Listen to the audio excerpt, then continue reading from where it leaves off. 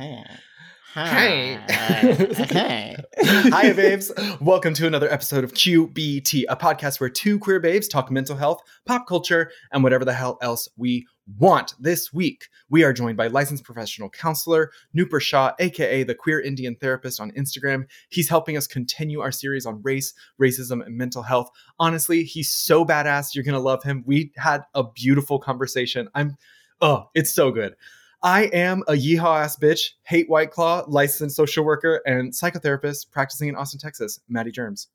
And I'm Shawnee, a reformed barb and former New York City-based therapist turned media entertainment badass based for the time in Portland, Oregon. We might be therapists, but we are not yo therapists. Okay.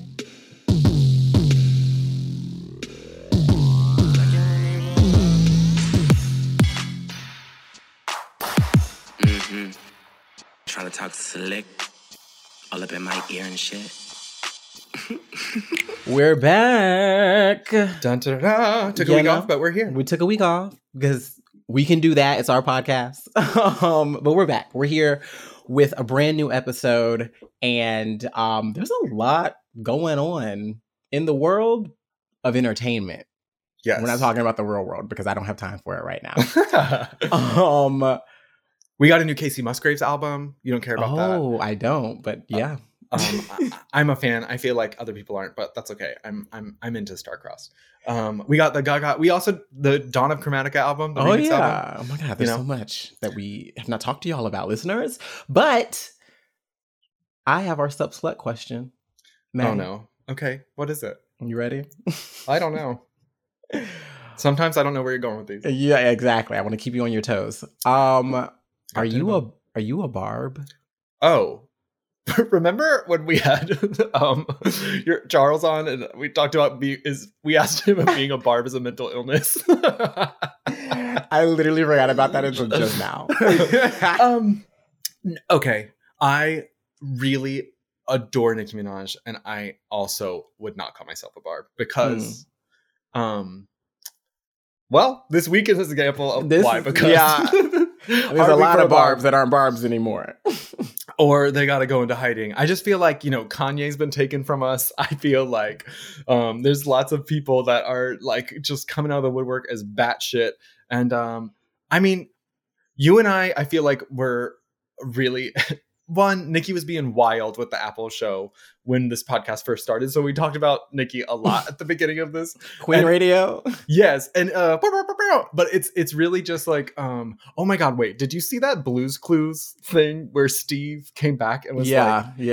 Okay, that reminded me of Blue. Anyway, I feel like we gave her a lot of shit because like she just, for some reason, despite being the capital THE best, chooses to interact with people on Twitter as if she is a no one, as if she is someone who we need to hear what she thinks about anything. I did not need to hear her stupid ass story about her cousin's friend in Trinidad who has swollen testicles, and like Crystal responded and like totally ratioed the fuck out of her. It was like, that man got an STD and found something to blame.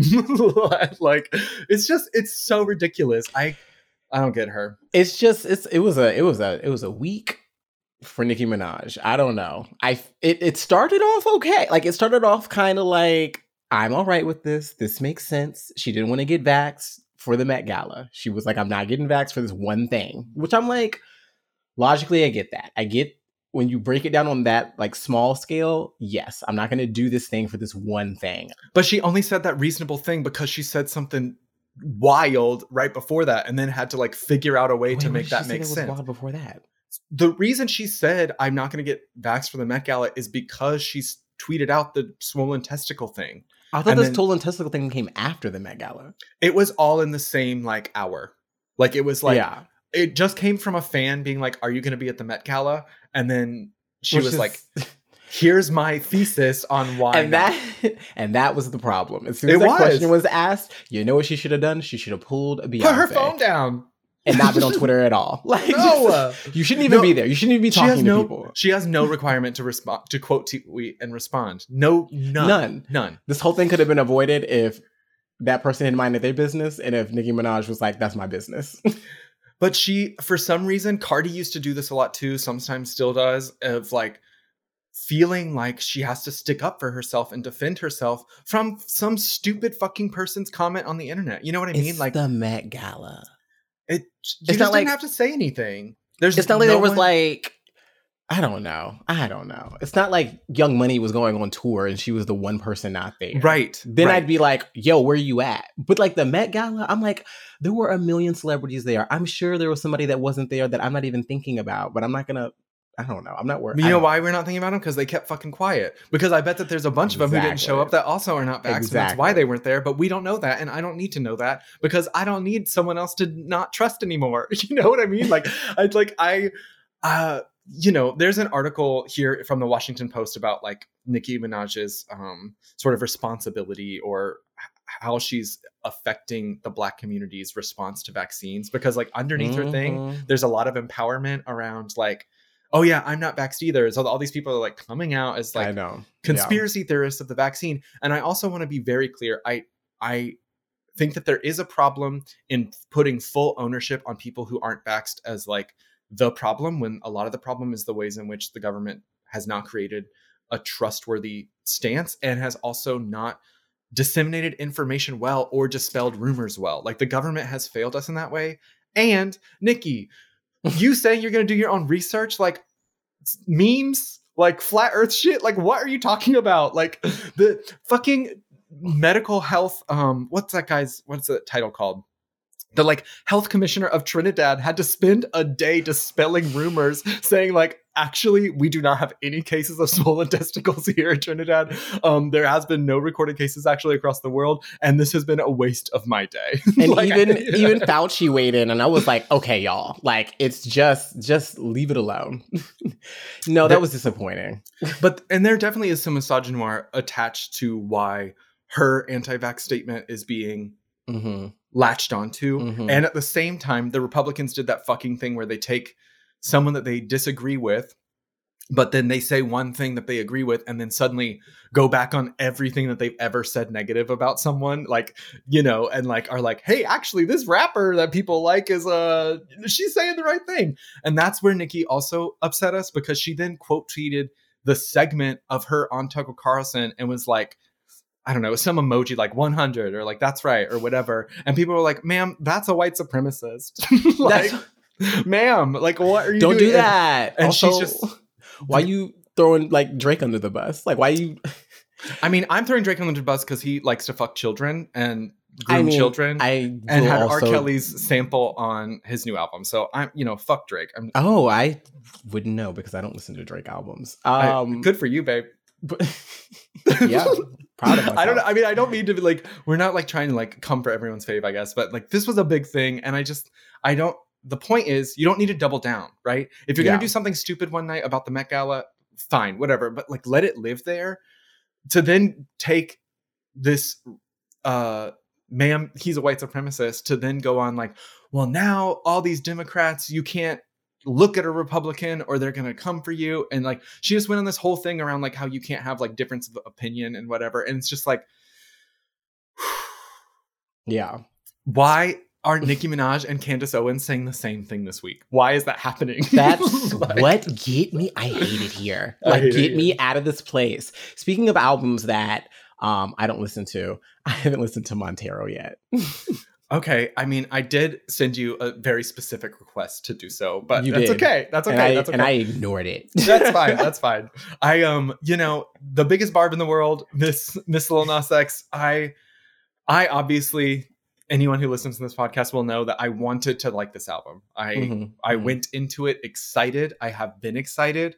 I will say that like I'm genuinely surprised at how much I like it. Like I assumed I was going to like it because I have a predisposition to do so.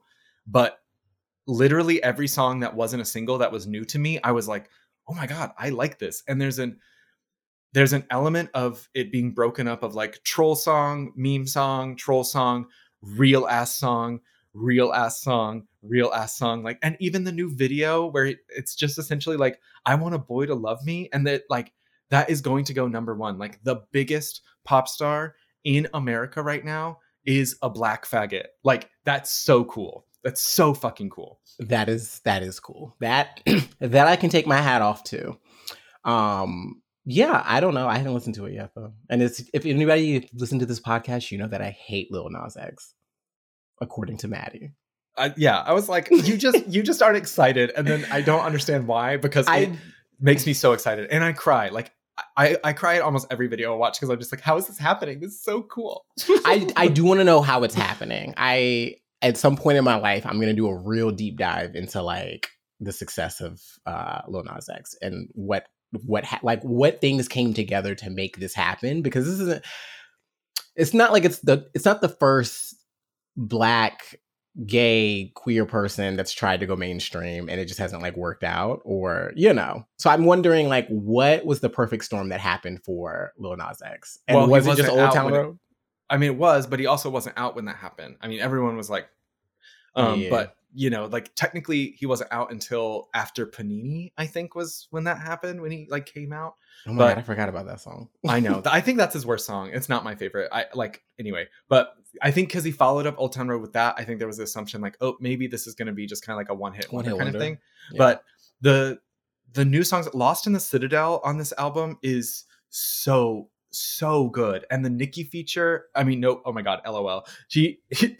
There is no Nicki feature, but he mentions Nicki Minaj twice. And that was like the one thing about this album. It's like, oh, he's standing Nicki so hard on like her worst week. That's funny to me. Yeah. But the Megan feature, the Doja feature, Elton John's on it. I actually am going to be honest in that I have no idea what he sings in that. Like, I've listened to it a bunch and I can't tell where his part is. I think it's maybe just a harmony. He does like a hum probably at the very end.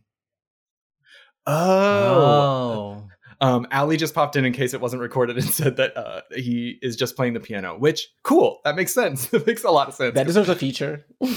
That makes me feel better because I listened to it like 4 times and I was like, I cannot tell the difference between Lil Nas X and Elton John's voice if there is one on this album. But I don't know. I'm so proud of that little kid. He's just like, yeah. Who else? What career can you compare it to? Truly, like, there's no other career comparison. Cisco. I think Cisco only had 1 number one. Lil Nas X has had 4 or 5 already. Those are all number ones? Almost all of his songs have been number ones. Like number one. Oh, it's just, and Industry Baby makes so much sense on the album. Like in the middle of it just provides this momentum. And he's like, just like, I told you long ago on the road, I'm the one they're waiting for. And I'm just like, I was waiting for you. I'm so into it. It's such a good album. I like, honestly, some of the stuff that you have been going through this week, and also what I know about you, I think there's going to be some of the emo songs that you're like, I'm pissed that I identify with this. I think you're going to be so mad that you like it. I think I've realized that it's not Lil Nas X. It's the bracket. It's the age bracket. Oh, sure. I mean, yes, I have to forget it's for children, but also, I think there's some things that I think are fine as an adult to enjoy as long as you're not like trying to fuck the kids, Oh yeah, don't be Drake. Don't be Drake. Or Nicki Minaj's husband. Because honestly, I think that's why she had this wild week, because she couldn't go to the VMAs allegedly because it was located next to a Chuck E. Cheese and her husband can't go there. And then also the Met Gala. But because he didn't register as a sex offender in California. And so they're both potentially in legal trouble. And I think this is all this big media storm just to like, hey, look over here. Look at my anti-vax bullshit craziness, because my husband may go to jail and I might be implicated in that because he's a fucking sex offender. Well, he don't got to go to the VMAs. You know what? No, we're not doing this. Let's Let's talk about race and racism with Nooper and not talk about Nicki Minaj's anti-vax sentiments. I wish everyone well, especially the Barbs. I genuinely feel for you. Like I genuinely I mean this with all my heart. Sending you positivity, love, all of the things. I need her to release some music and then y'all get y'all rest and we'll see you. This interview is so good. I can't wait for you to hear it. Okay, let's go.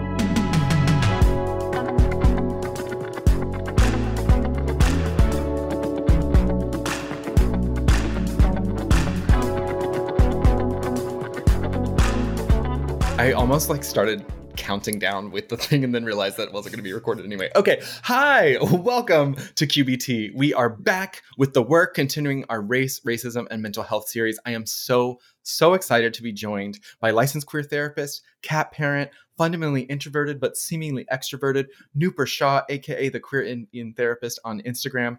Welcome. So happy to see you. Thank you. Thank you for having me. Yes. How's Sunday treating you? Ooh, Sunday's been great. Got some brunch. Ooh. Yes, with a friend. I'm starting a D&D comp soon, so for the first time. Okay, like so. a new campaign or like a new campaign, that's what it's Cool. called. Yeah, I'm doing it for the first time, so I don't have the lingo down at all. So like That's Dungeons okay. and Dragons, is that what we're Yes. talking about? Yes, we sure are. All right. Yeah.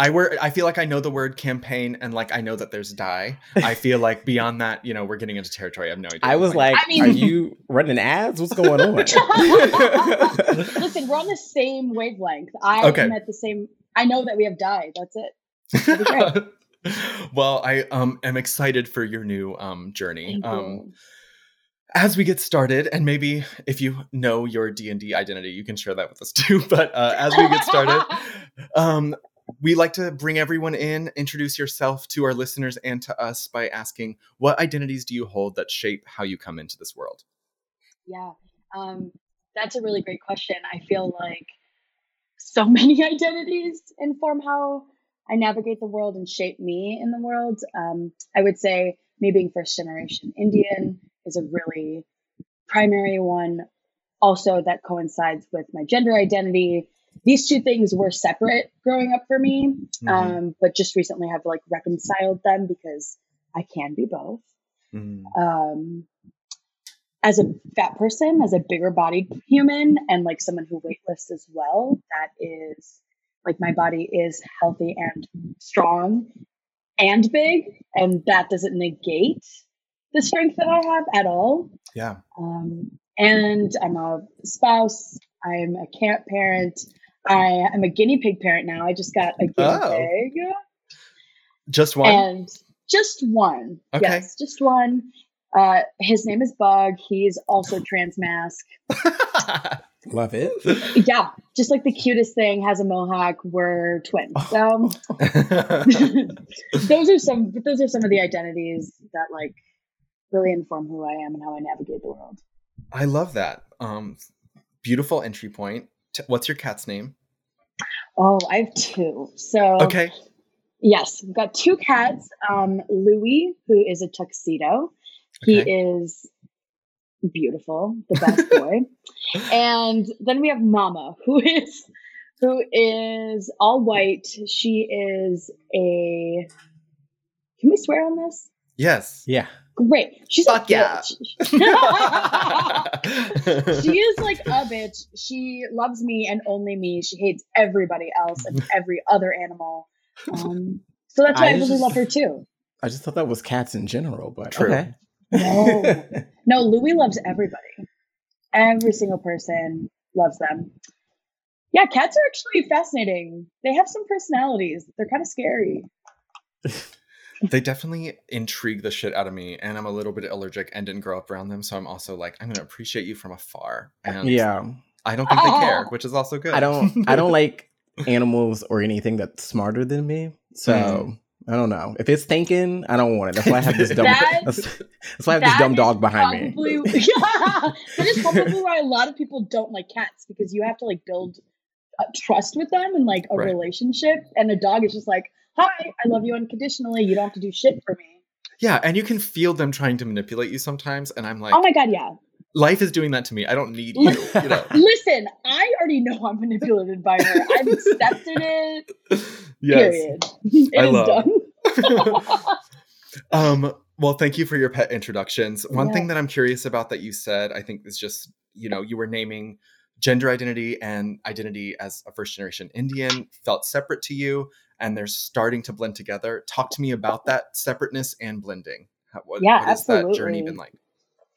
Absolutely. So, I was born in the States, but my parents were born and raised in India. They're both from a region called Gujarat, which is like, I'm not good with directions, so I'm just actually not going to try. But it's in India. That's all you have to know. And I was just basically raised like pretty conservative, relatively. Like I was a girl. I was the eldest daughter. I have a younger brother, so there were a lot of these expectations created for me that even at a young age did not align with any gender identity exploration period. Like there was none. I had to wear dresses. I never got to like engage in like the boy masculine traditions.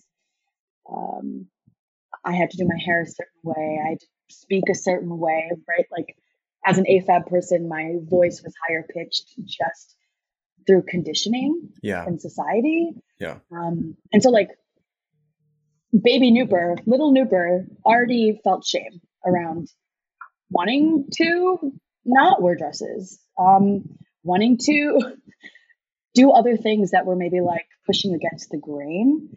And my parents were very rigid in what they wanted me to be. They wanted me to be a doctor. They had their idea of success already written before I was even in this world. So those expectations throughout my life were kind of put on me. And, you know, I was labeled a tomboy, which I think is like a really common thing for a lot of AFAB folks and folks who are maybe transmasc identifying or like, yeah, I was a tomboy, but I was still a girl. But that was like that normalized language. But I always knew I was different, which like maybe is cliche, but I did. And I remember being 14. I've come out 3 times for 3 different things. I remember at 14, I came out as bisexual. Of course, in an argument with my mom, I was like, well, you know what? I'm bisexual too, by the way. And she lost it, which is obviously the reaction I'm looking for. Yeah. And I think that was like the stepping stone into how does my sexuality and gender reconcile with my Indian identity? And I felt so removed and actually ashamed of my heritage and like where it came from. Because it never aligned. I always felt that like dead end, that push, that like you as you are not, you don't belong here. Even as a bigger bodied human, like all of my identities just did not sit with that traditional culture. So I guess like that would be a pretty long story, but how I reconciled the two things, I first had to accept that I was trans. And then I had to, or had to and have been still doing in the reconciliation, like exploring how I can rewrite some of these traditional expectations of me. Yeah. And also like, how can I rewrite the Indian, identity and reframe it to fit me instead of me trying to fit it, which is what we're always doing here, right? Right. And then I started inviting that part of me back. So there was a lot of, and still is, like trying to push through the resentment that I had towards my parents, towards my culture, towards where I came from. I was like, I'm white, like I'm American, I'm all of these things, but I'm not. I'm absolutely not. And once I was able to invite that back in while feeling grounded in like my transness and my non-binary-ness, things have been really beautiful. Hence the queer Indian therapist. Yes. I have lots of places I want to go. And I also need to name that we're hearing like a rumbling sort, like the I don't know what it is. Allie might have an idea. We're almost ready to come back again. Disclaimer, you're going to hear my breath. Yes, radical transparency. Yes. Radical transparency. Okay. Okay, I'm loving what you're offering here, because what I'm hearing is that there's these identities that are given to us, and then we're like, that doesn't fit right. I have this lived experience that feels in direct opposition, but one of the first steps is that acknowledgement. It's sort of like coming out to us, like sitting with who we are and what we are and what's going on. And I also really love what you were saying towards the end of like inviting that other part back in versus you trying to like say, I'm here, this is me claiming this space. I'm actually inviting the identity of Indian into my queerness. I am obsessed with that. I think that's so beautiful. Yes. I mean, for so long, right? Like trying to conform to a thing just doesn't work. And so shifting that narrative to like, oh, you know what? Let me have control over my own narrative in life and like invite this thing back in. Because I visualize us as like puzzle pieces.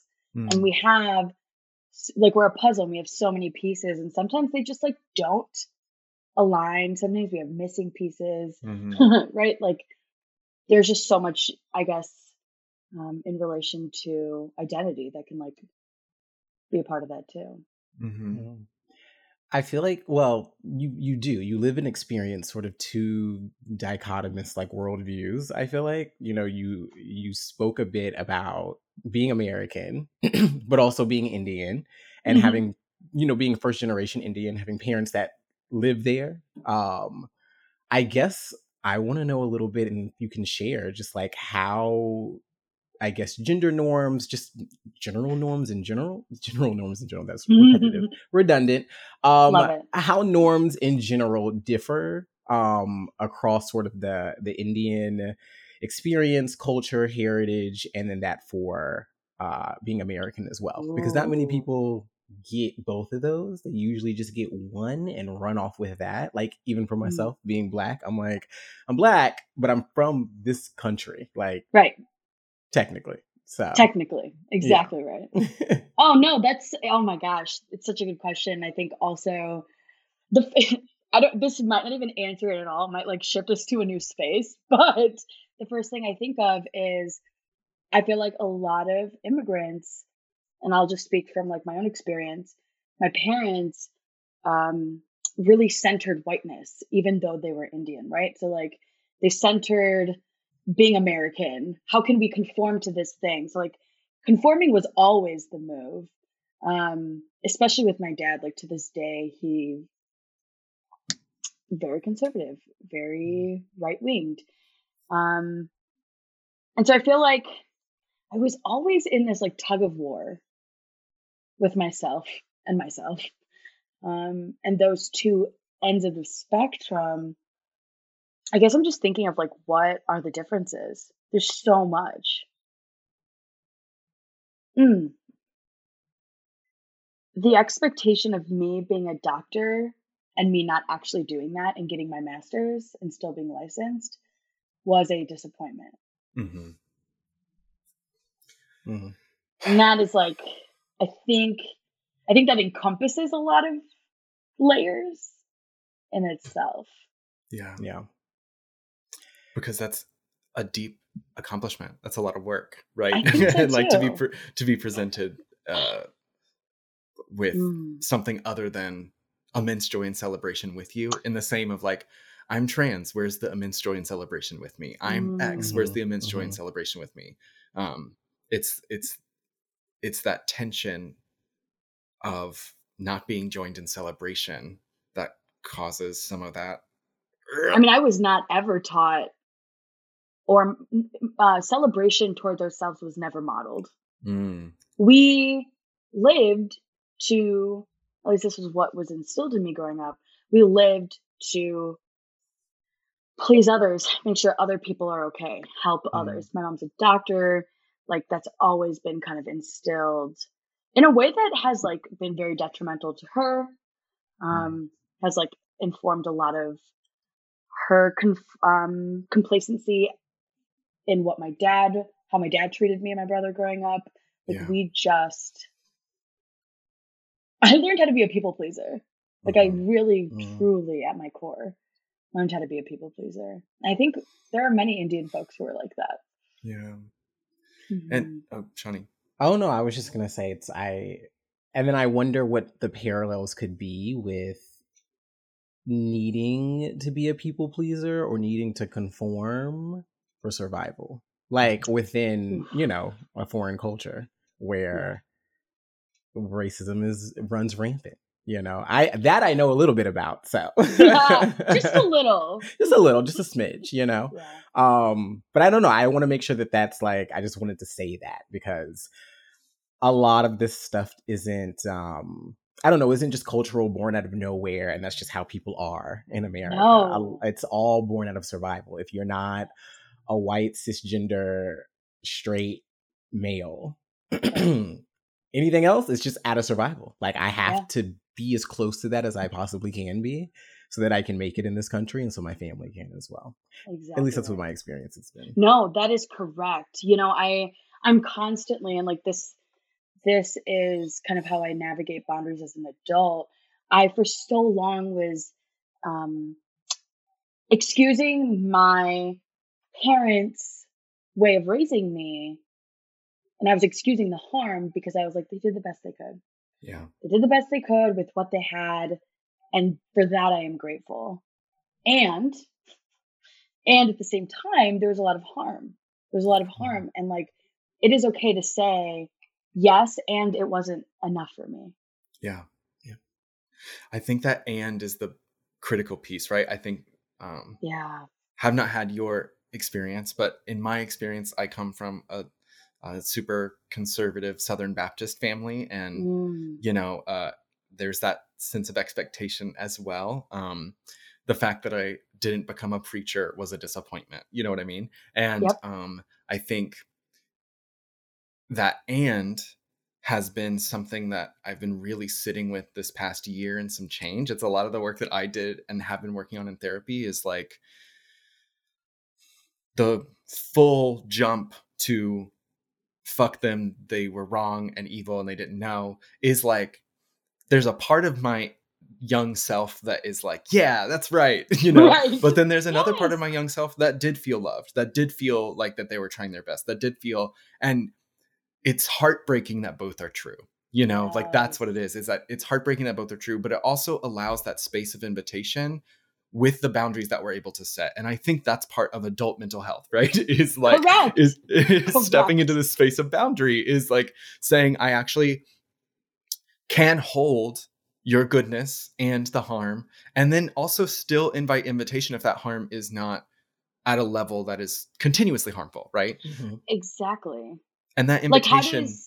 Like ahead, no, please. How does what? Oh, no. I was just going to say, like, and then how do you navigate it any other way, right? Because if you don't acknowledge the both sides, like if you're the first person in your family to be like breaking these generational behaviors and patterns over years, then of course you have to acknowledge both, because then there's no healing to be done. Then you just kind of like reinforce it. If you say, my parents did the best that they could, but something, right? Like then you kind of gaslight yourself and your own experiences. Yeah. And that's going to keep you in a stuck place. Yeah. Absolutely. And then you carry that with you forward, and it just, history repeats itself. History repeats itself. This is how generational trauma happens. We figured it out. Yeah. Solved. Podcast over. This is the last one. Last one. We did it. I think the three of us are sharing a sort of shared language of therapy schools and like also going through our own personal therapies. I kind of want to back us up a little bit to just kind of hear what your ideas or understanding of, in quotes, mental health is, and is how that concept feels helpful or harmful to you. I guess it depends on when you would ask me this question. Like right now, my definition of mental health has changed. Mm-hmm. Currently, wow, I don't even know how I would define it. I feel like a sense of equilibrium, a sense of like safety. I think mental health is, how can we honor our mind and heal our minds correlated with like our body? Because mental health, yes, it is mental, and our bodies hold so much trauma and like so in ways that like our brains don't. Yeah. So I think it's like kind of tying the knot between the two. and like rewiring? I don't know. It's just such a good question. Because So I many think answers. when we talk about mental health, mental is, because it's sort of talk therapy, right? We talk with our brains, we think, and so we name mental health as this thing that happens up here, but there's so much about healing that has nothing to do with what we think, you know, and concentrating so hard on the way we think.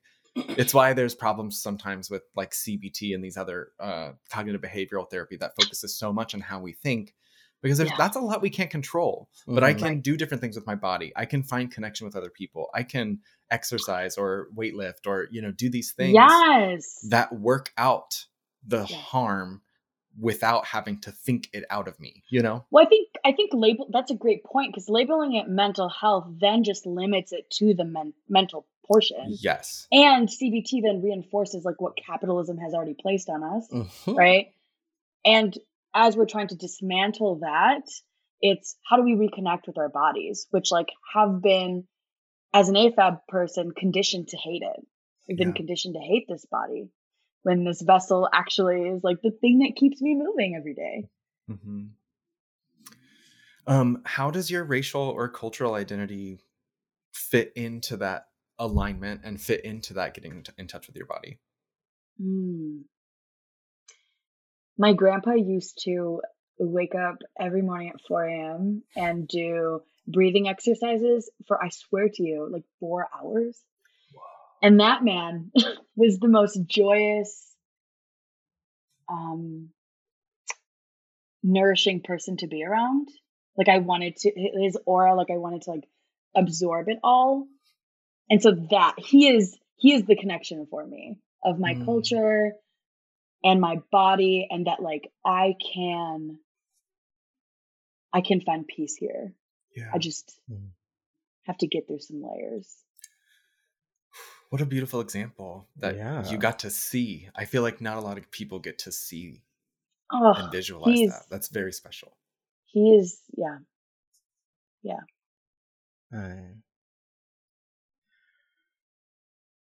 I mean, how does next sort of question, which I think naturally fits, is how did that lead to the career that you have now? Yeah. I mean, wow. There's so many things that brought me to where I am today. But yeah, my grandpa's also another pivotal part of that. He used to send me, so he passed away a couple of years ago. And so that was one of the hardest losses for me.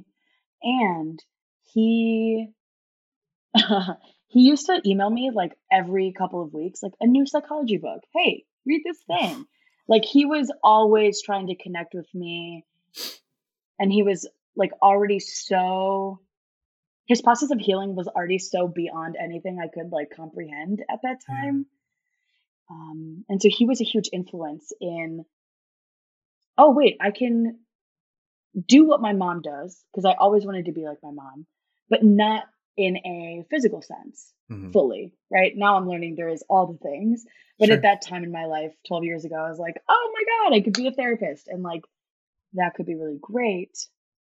And that time in my life coincided with, you know, I'm really open about my own mental health experiences growing up. And I had a suicide attempt at 15, which is when I met my first therapist ever. And sure, she didn't save my life, but she absolutely did. She absolutely did.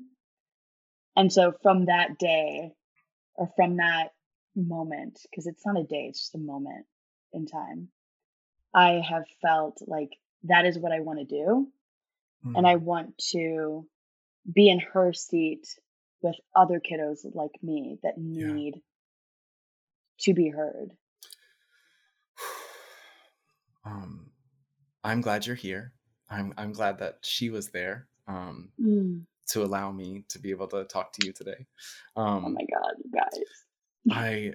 I'm wondering, as you feel comfortable, what about that person's work was helpful to you?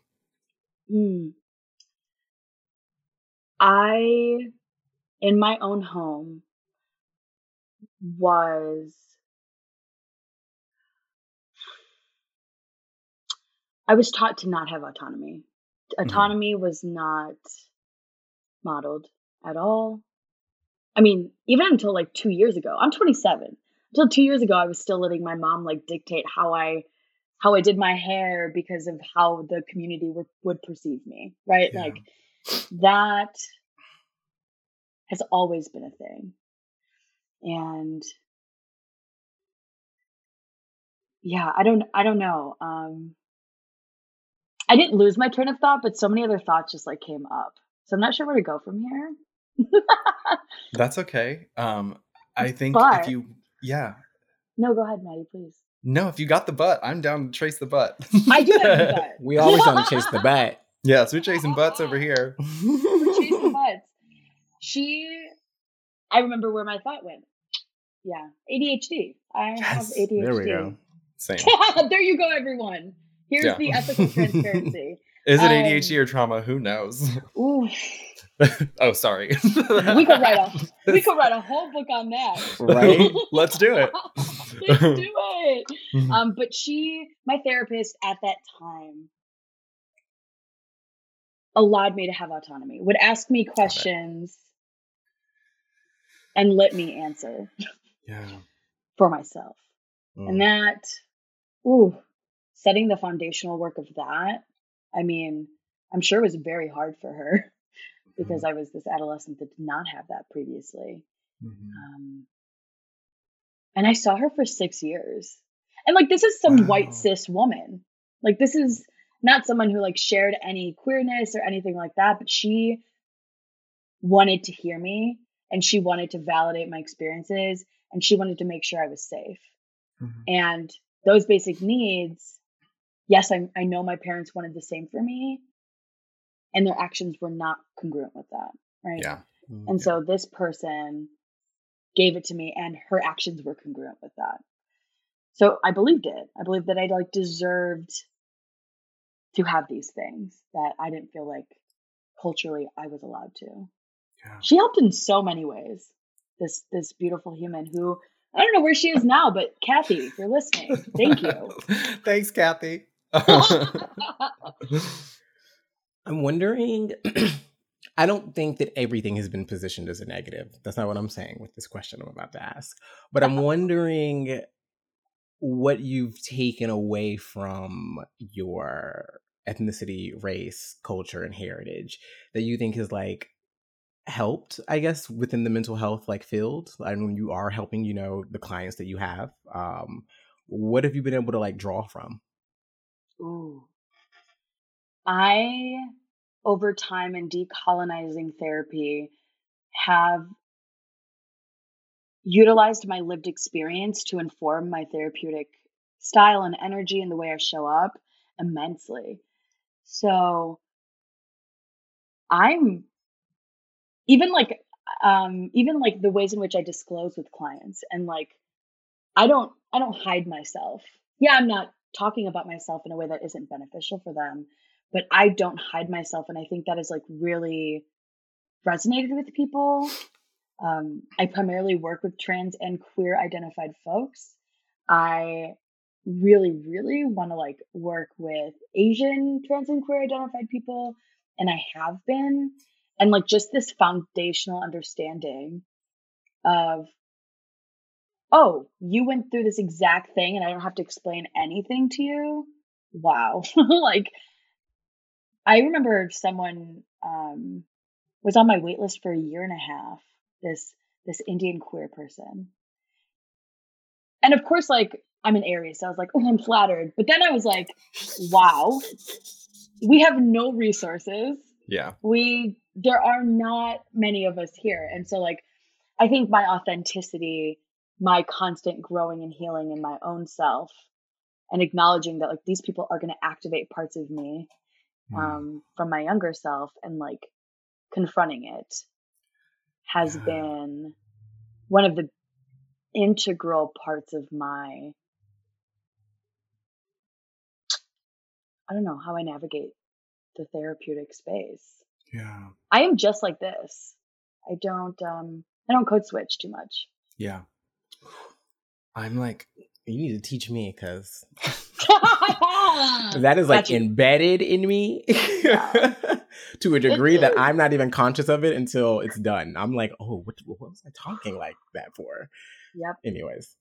No, honestly, like just a small blip. I know, Maddie, you were going to maybe expand, but in thinking about code switching, one thing I've noticed for myself is my voice.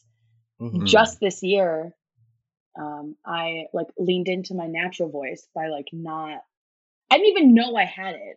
Like I didn't even know I could go any lower, but it's been conditioned so deeply. Like I never even knew that I was like, hi everyone, like in a higher pitched voice all the time. So anyways, that's my feelings on code switching. No, I think that fight for,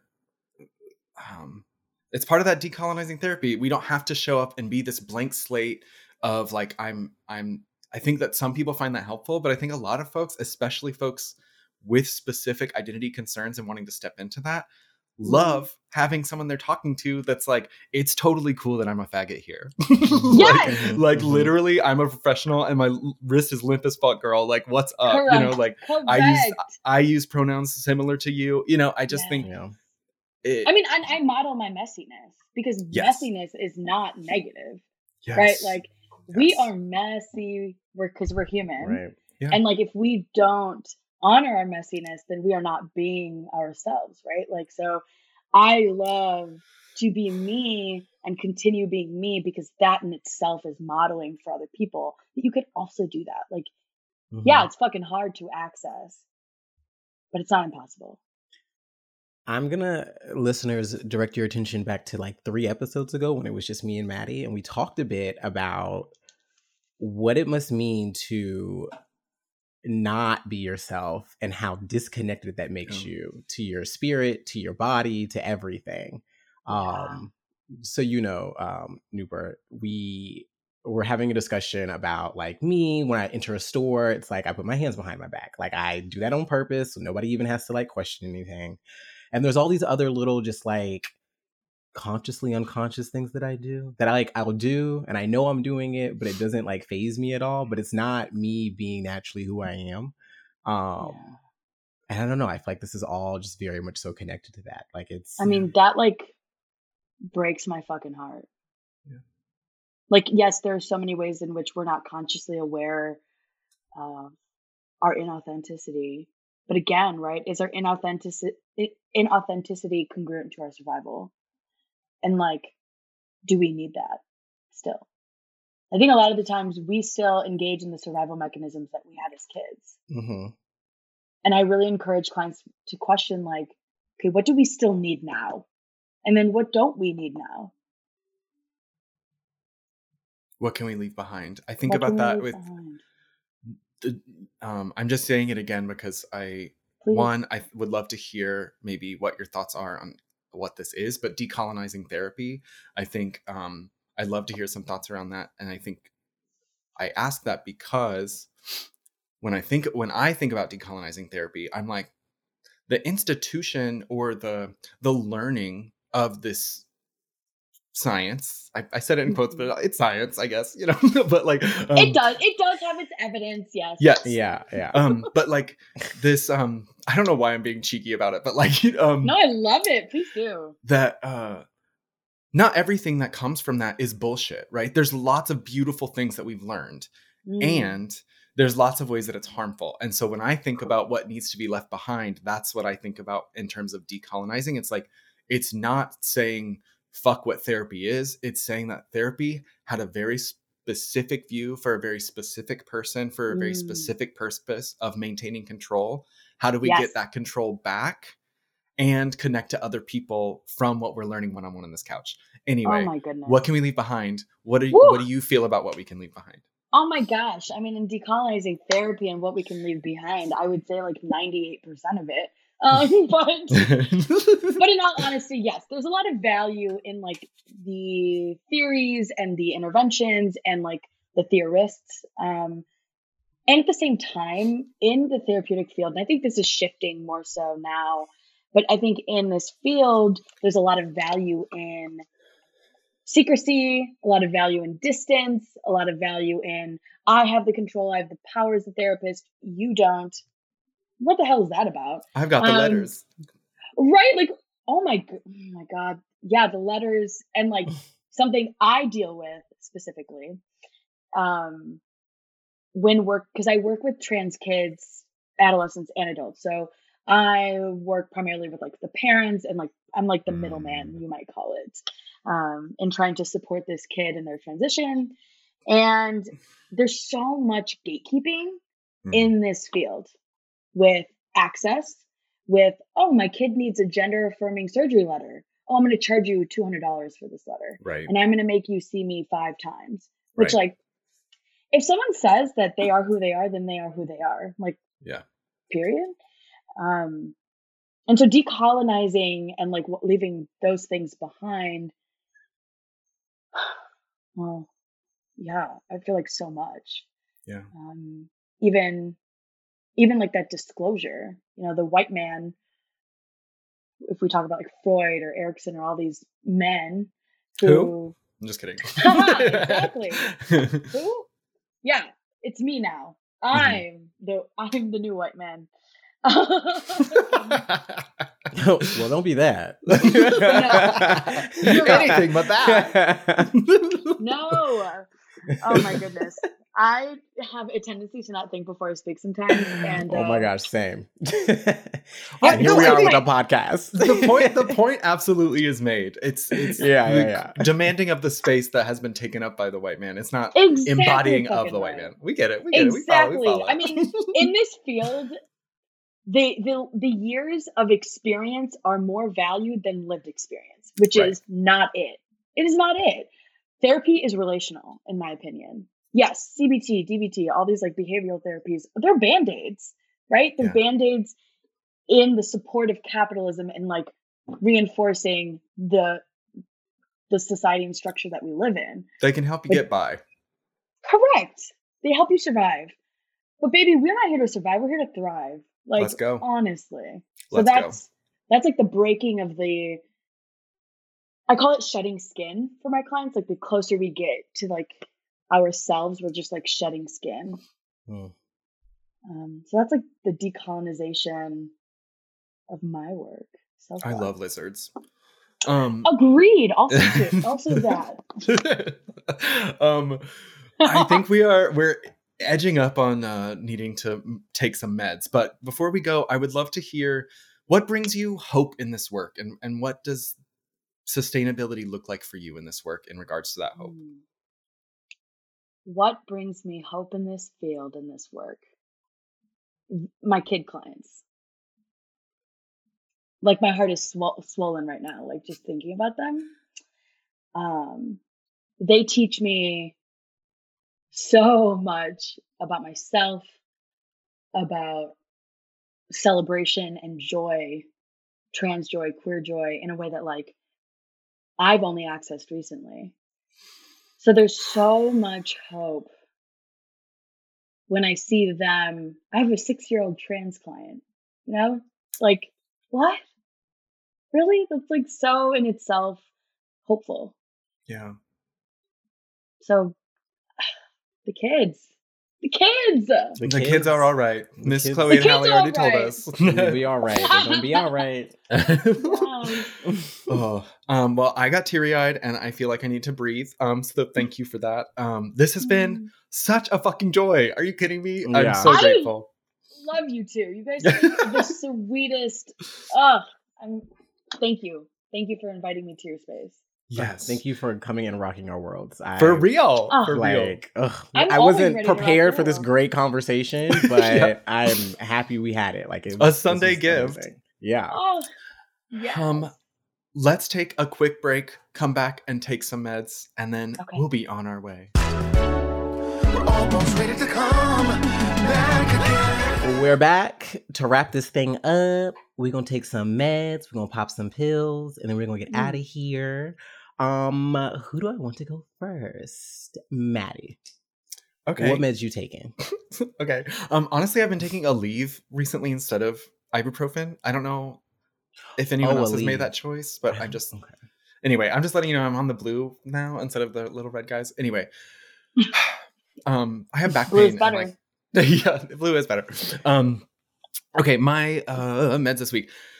Today, I was able to have this phone conversation with this gay therapist in Austin. I just moved here. I don't really have a community yet. And this person that I truly just found on the internet in connection to something, and I emailed and was like, hi, can we have an informational interview? I just want to like know queer people here. I'm dealing with something at work that I think I will dissect further on the podcast once I've had some space from it.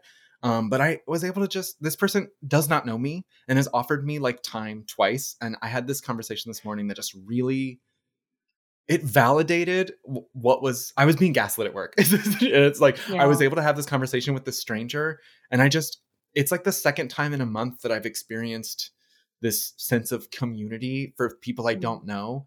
And there's lots of fucked up shit about the, #gay community. And I think that I have been experiencing some love from it and being able to offer love. And I have been really holding some gratitude. And that conversation happened this morning and I'm still like riding that high. Anyway, it's beautiful. That's what I'm feeling. Thank you. Nooper, what's bringing you me. joy? What are your meds?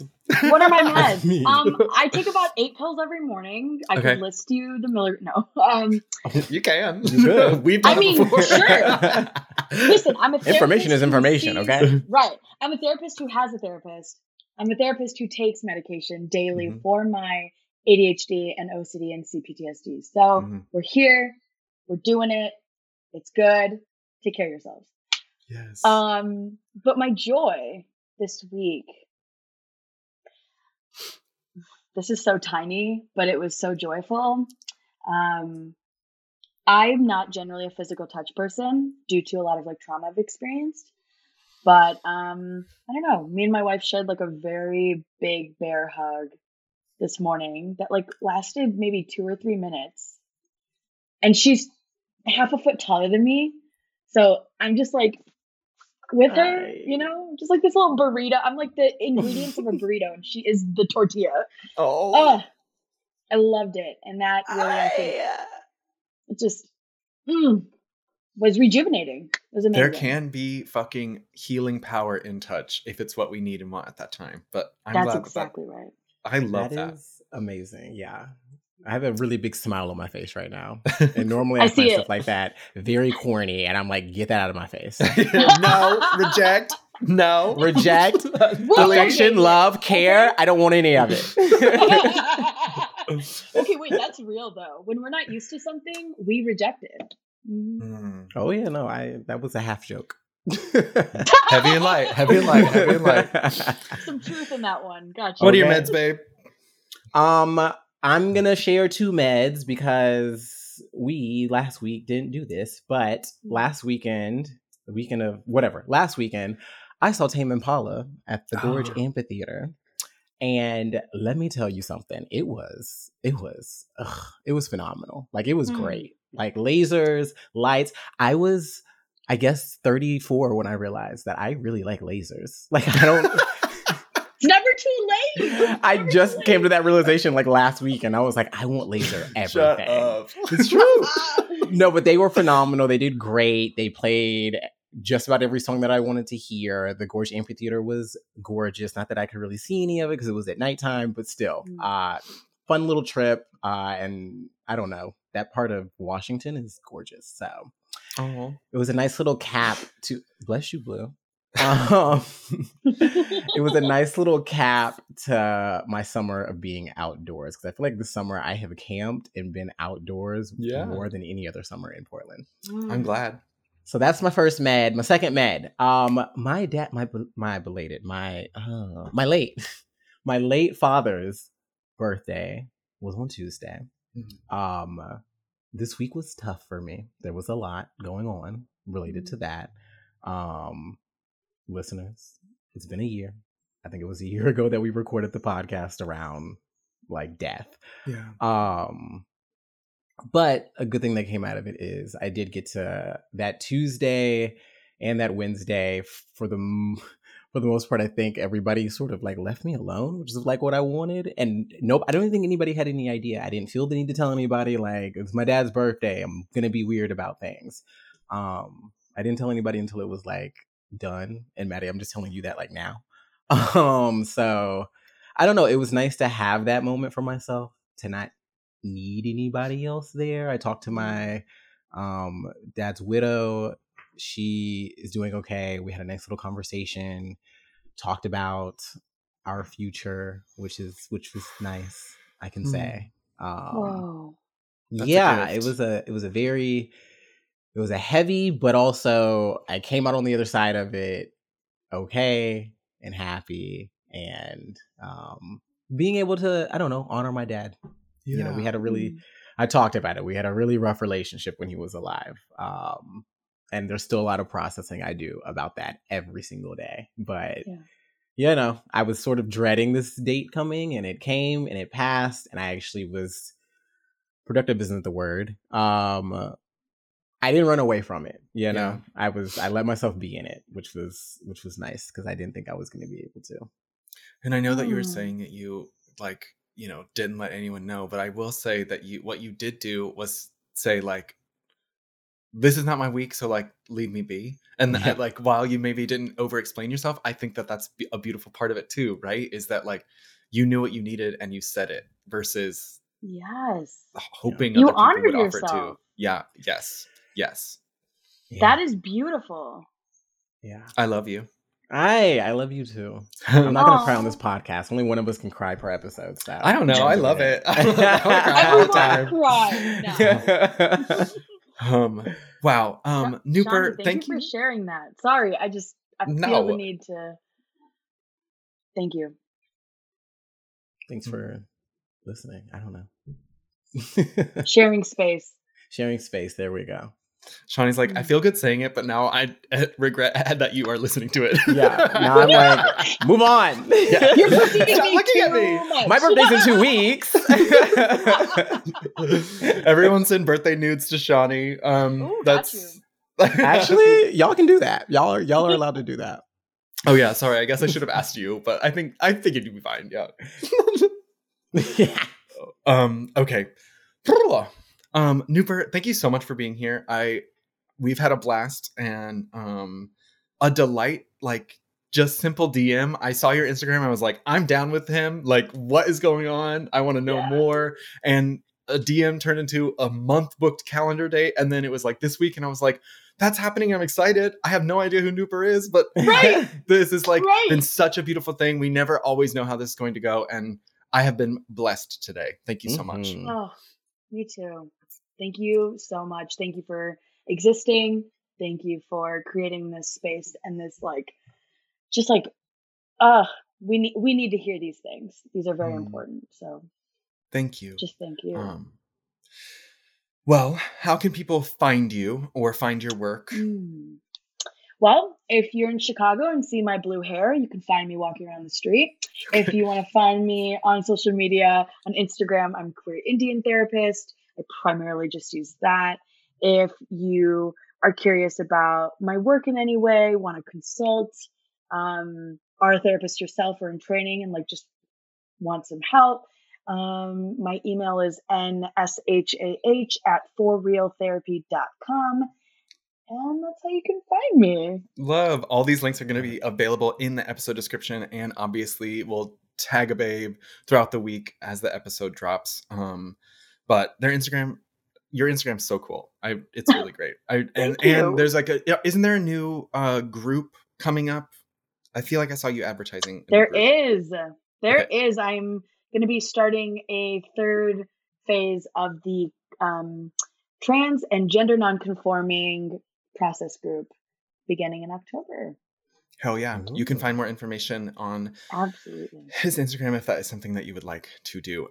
I had one quick question before we let Nooper go. Are you a barb?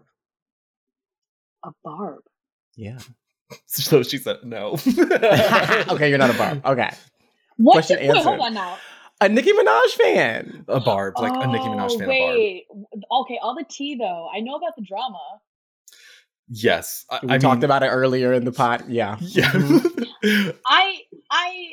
It's a difficult week to be a bar. It's a difficult hard. It's a hard week to be a bar. A lot of tough choices.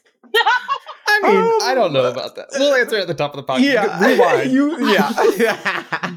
We're doing a callback for a part of the podcast that hasn't been recorded yet. So it's a movie magic. Welcome to Hollywood, babe.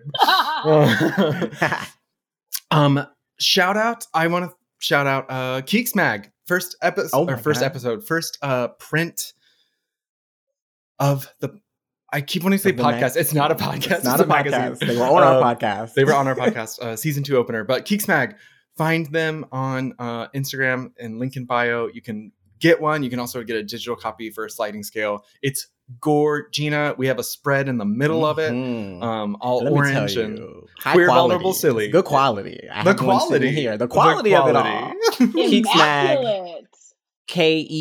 KEEKSMAG.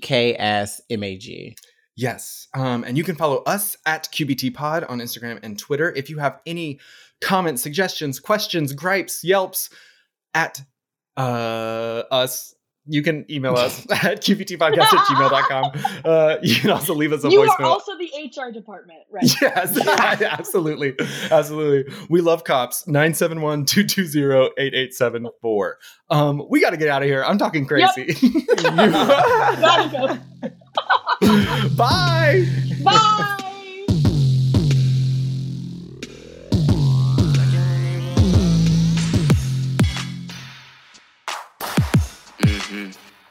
Trying to talk slick all up in my ear and shit.